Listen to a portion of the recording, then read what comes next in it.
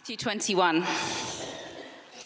As they approached Jerusalem and came to Bethphage on the Mount of Olives, Jesus sent 2 disciples, saying to them, "Go to the village ahead of you, and at once you will find a donkey tied there with her colt by her.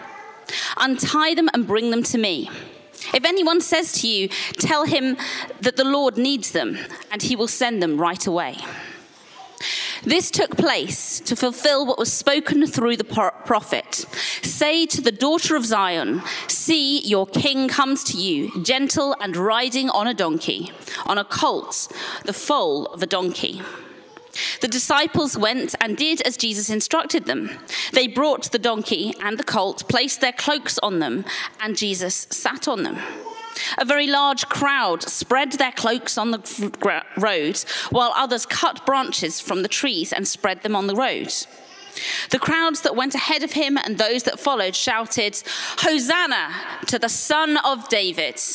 Blessed is he who comes in the name of the Lord! Hosanna in the highest!" When Jesus entered Jerusalem, the whole city was stirred and asked, "Who is this?" The crowd answered, "This is Jesus, the prophet from Nazareth in Galilee." Okay, so for this first bit, I need the children's help. I need you to help me to answer yes or no. And when I say children, I also mean those who are big children at heart as well. So the adults, everyone really. And it's this. When Jesus arrived in Jerusalem, did he ride on a helicopter? You didn't sound so sure. When Jesus arrived in Jerusalem, did he travel on a helicopter? No. Did he come by a fleet of bulletproof fancy cars? No. How about, did he come with an army? No, we weren't so sure then. How about some bodyguards? No, some people are paying attention, which is great. How about a single guard? No. Did he come on a fancy, powerful horse? No. Did he come on a donkey? Yes, he did. Brilliant. Thank you very much. He rode on a donkey and her baby colt. Now, can you really go fast if you're traveling with a donkey and her baby? No, you can't go zooming past. You have to go quite slowly. Jesus came to Jerusalem gently, humbly, and slowly. He came in peace, not with armies, not with fleet of cars or helicopters, but with a simple donkey and her baby. Now, can I have the next slide up for me, please? Because again, I have a question for everyone. How many times was it mentioned about the donkey and her baby in what we just read? Boys and girls, can you count how many times was it mentioned? I put it in red to give us a helping hand. How many times have you got? 4? 4. Let's see. Slightly too many. Any others? 3! Fantastic. We have 3 times. We've got 1, 2, and 3. Almost 4 times. And what happens is this. It's mentioned again and again and again. Why do you think Matthew, the writer, tells us again and again and again the same detail, that Jesus went on a donkey with her baby, that Jesus went on a donkey with her baby, that Jesus went on the donkey with her baby? Well, I'll tell you, boys and girls, have you ever had it when your parents or your teachers are telling you something again and again and again, and it's the same thing? I see some nods. And that's because they really want you to get it. They really want to make sure you understand what's happening, that you're following the right instructions, that you're not missing out. And I've seen some teachers nodding, yes, I've told them again and again and again. The same thing. This is what Matthew's doing for us. But why is he telling us this important detail? Why is it so important that Jesus is riding on a donkey with its colt? Well, Matthew is telling us something important. One of God's special messengers, one of his prophets, said God's chosen king would appear riding a donkey and her colt. And he said this hundreds of years before to make sure the people were waiting to see this important sign. Can we have the next slide, please? There we go. This is from Zechariah 9, verse 9. That Matthew's quoting. Say to daughter Zion, see, your king comes to you, God's chosen king, gentle and riding on a donkey and on a colt, the foal of a donkey. So Matthew is telling us that Jesus is the king and the world leader we have been waiting for. And then we find the strangest parade we've ever seen. Normally, when we get parades, we get giant balloons, flags, we get party poppers, streamers, everything. But instead, we get something else. All we have is we have people waving their palm leaves like flags, and we have people putting their coats down like a red carpet for Jesus to come, welcoming him. They are celebrating. And then we're having a special word called Hosanna. Hosanna, they shout, Hosanna. Do we know what Hosanna might mean? You got a leaf, that's great. It's not quite what the word, yeah?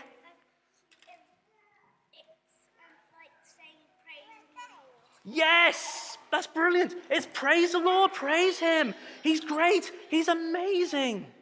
But also, there's a special meaning. Not only saying praise him, but also it means save us. Hosanna means praise you and save us, all at the same time. It has two meanings. So these people are saying, you're great and save us. You can save us. We welcome you. We're saying, yes, you are our king. Jesus, you are king. We welcome you into the city. We want you. Only you can do it.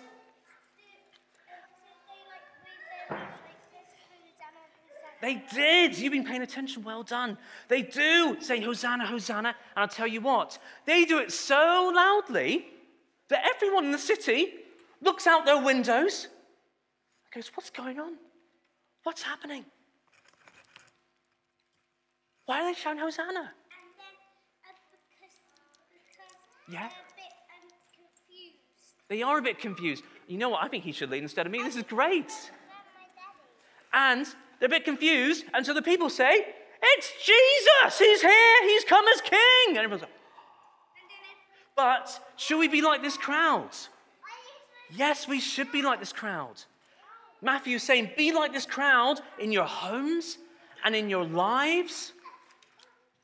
Again referenced his coming death and honored Mary for her faithful act. He finished his meal with his friends. He then did something rather strange. He instructed 2 of his disciples to go ahead to the next village, Bethphage, and find a donkey. The ancient village of Bethphage is now a part of Jerusalem, but at the time of Jesus, it would have been a separate village between Bethany and Jerusalem. The gospel text reads, "Go into the village in front of you, and immediately you will find a donkey tied and a colt with her. Untie them and bring them to me. If anyone says anything to you, you shall say, 'The Lord needs them,' and he will send them at once." Matthew 21, 2 and 3. I'm here at the Church of Bethphage, a Franciscan church located here on the Mount of Olives. Now, this present-day church was built in 1883 over the foundation of a 12th century chapel, which itself was built over the foundation of a 4th century Byzantine shrine. Now, the Church of Bethphage is the location associated with the spot where Jesus mounted a donkey and began his procession into the city of Jerusalem. Now imagine the scene. A large crowd of Passover visitors already had heard that Jesus was on his way to Jerusalem. By now, many of them had heard that Jesus had raised Lazarus from the dead, and they wanted to see Jesus in person. Many no doubt saw this as a sign of Jesus' identity as the Messiah, and they wanted to proclaim him as king when he entered Jerusalem. When Jesus arrived here at Bethphage, just beyond the city of Jerusalem, he got onto a donkey to ride the rest of the way.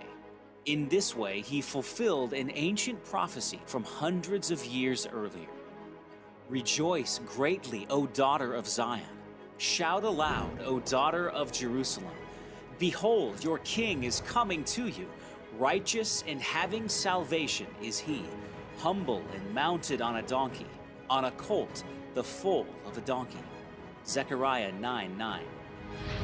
When he did this, the crowds surged to greet Jesus, marking the beginning of the event known as the triumphal entry.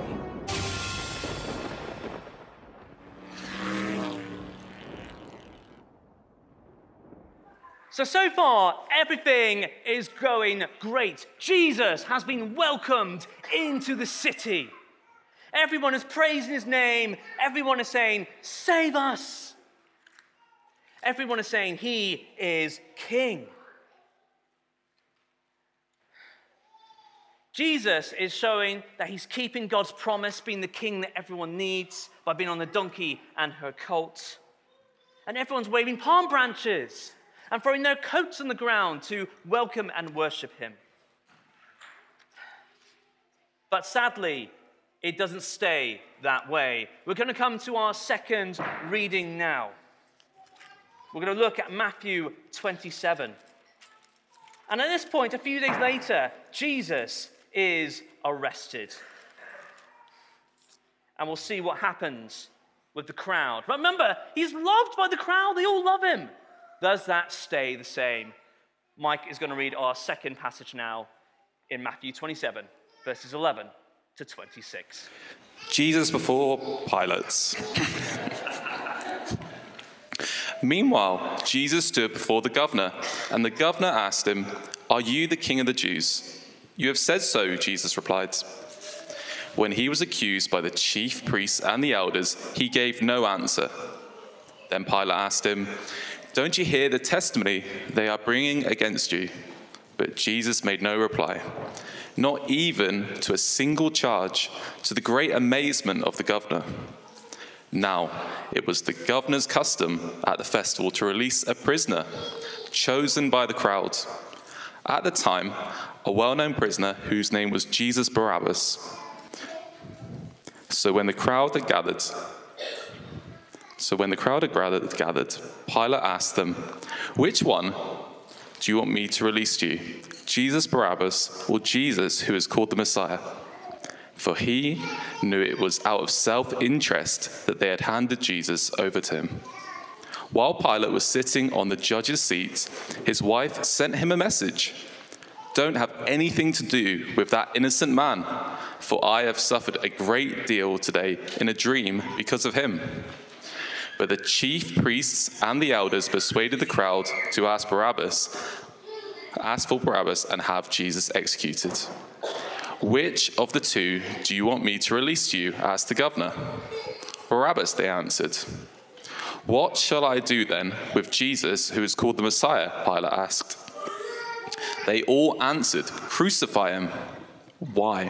What crime has he committed?" asked Pilate. But they shouted all the louder, "Crucify him." When Pilate saw that he was getting nowhere, but that instead an uproar was starting in the crowd, and an uproar was starting, he took water and washed his hands in front of the crowd. "I am innocent of this man's blood," he said. "It is your responsibility." All the people answered, "His blood is on us and our children." Then he released Barabbas to them.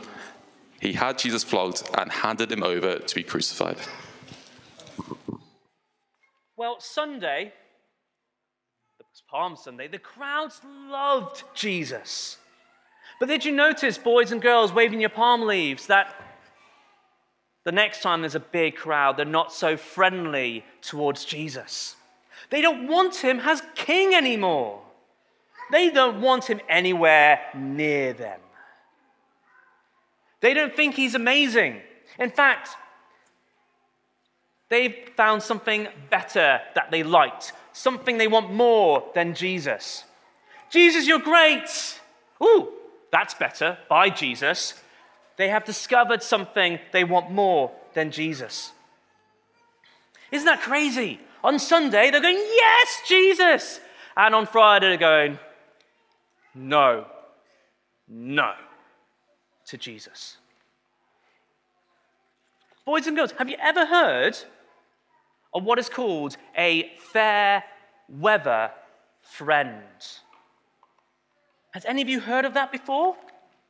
Or maybe we have people in the congregation who are a bit older who have heard of the term fair weather friend. To help us understand this, I need a volunteer. I'm going to ask Letty to be my volunteer. She has no idea that I'm asking her this. So, Letty, I just want you have a simple thing to do. Just say no unless I give you something nice, and then say yes. That's really simple, isn't it? It's nothing too embarrassing. So, Letty, can I be your friend? Yes. No. No. Wait. I didn't give you anything. Instructions again. Okay. Say no unless I give you something nice, then say yes. But being a friend is nice. Just say no unless I give you something physical. Okay. You could tell we practiced this a lot, couldn't you? Okay. Letty, can I be your friend? No. Ah.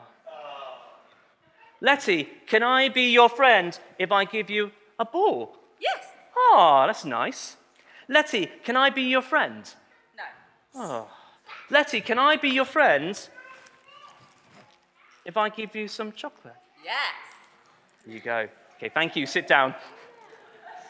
Was Letty a good friend? No. If anyone said yes, let's talk afterwards about friendship. Letty only was my friend when I gave her something nice. If I didn't give her anything, she was like, no, not interested, don't want to be your friend. Oh, chocolate, yes, I'll be your friend. Oh, a nice ball, a nice present, yes, I'll be your friend. You just want to hang out with me, nothing nice? No.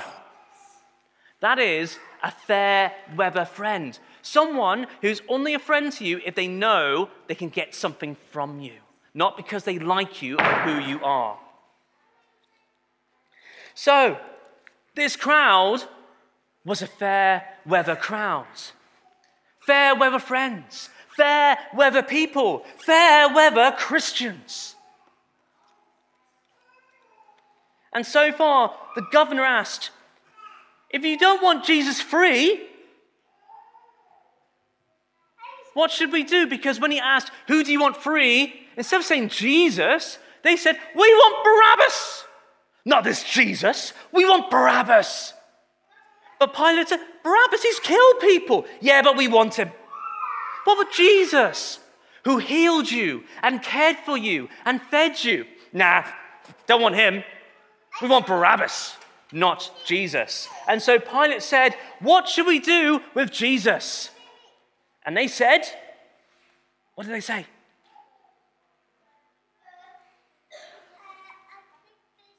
Go on. They said, no, yeah. They don't want him free. They said, crucify him.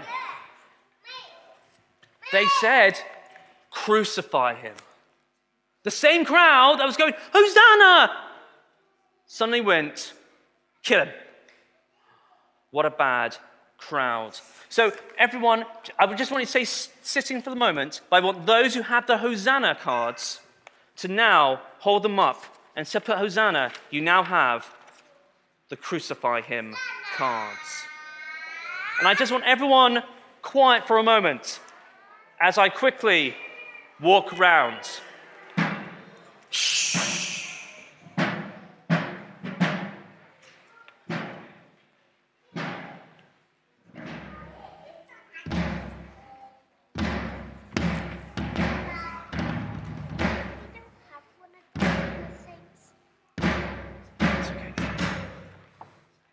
And the crowd said nothing.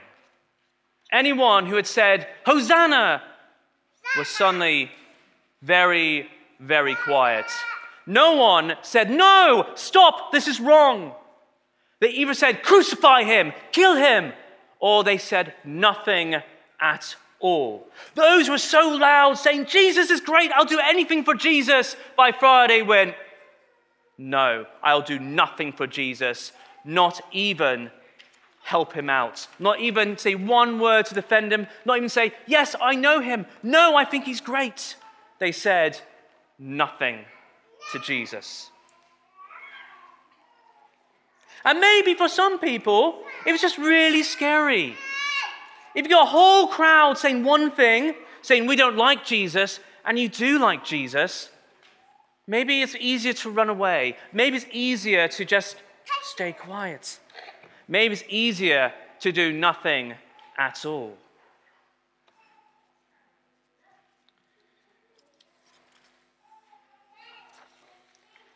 So these people, the big crowd, weren't really following Jesus. They were just following everybody else. You know what? It was a bit silly, but we sometimes follow people. Thank you. Even when it's silly, we sometimes do follow people because we don't want to be the odd person out. We want to fit in. We want to do what everyone else does. The crowd should have said, no, this is wrong, he's innocent. But instead, we're very quiet. They didn't defend their king. They gave up their king. But finally, what about Pilate, the governor? He was the man in charge. He was in control. And yet, again and again, we said, what should we do with him? They said, kill him, crucify him. In the end, he just went, I don't want to.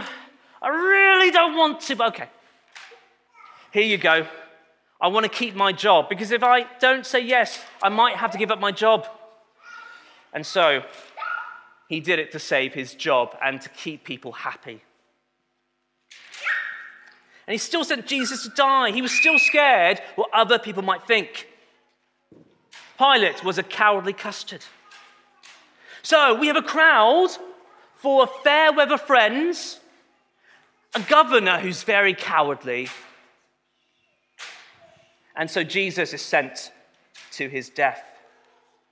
So boys and girls, and bigger boys and girls, the big question I have for us today is this, and we need to pay extra attention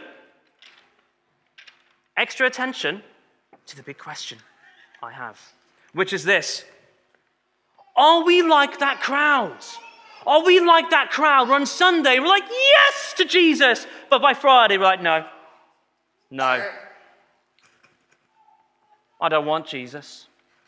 I'd rather follow somebody else. I'd rather do anything else than follow Jesus. Yes, on Sunday, when we're all here together, but by Friday, it's hard, so I'm not going to do it. It's inconvenient, so I won't do it. I'd rather follow somebody else, and maybe all just for a piece of chocolate or for a nice ball or for something bigger. Maybe a job promotion, maybe just keep things quiet.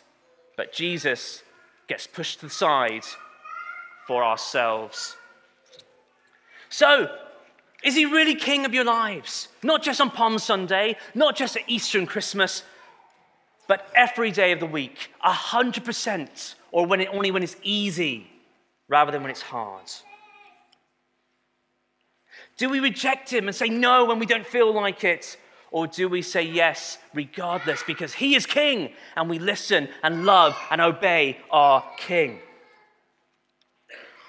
Saying yes to Jesus is a 24/7 thing, 100%. Not just on a Sunday, not just when it's nice outside, but even in fair and stormy weather. So let me ask for the band to come up, and I'm going to pray for us. Let me quickly pray as the band come up. Lord God, we thank you that even though we can be fair weather Christians and fair weather people and fair weather friends, you, Jesus, are never fair weather. You are faithful and you stick with us no matter what. Lord, help us to, when you say you are our King, then not be just for today, for this week of Holy Week, but every day and every week. Help us, Lord, to be King of our lives and to know that you are faithful to us. Amen.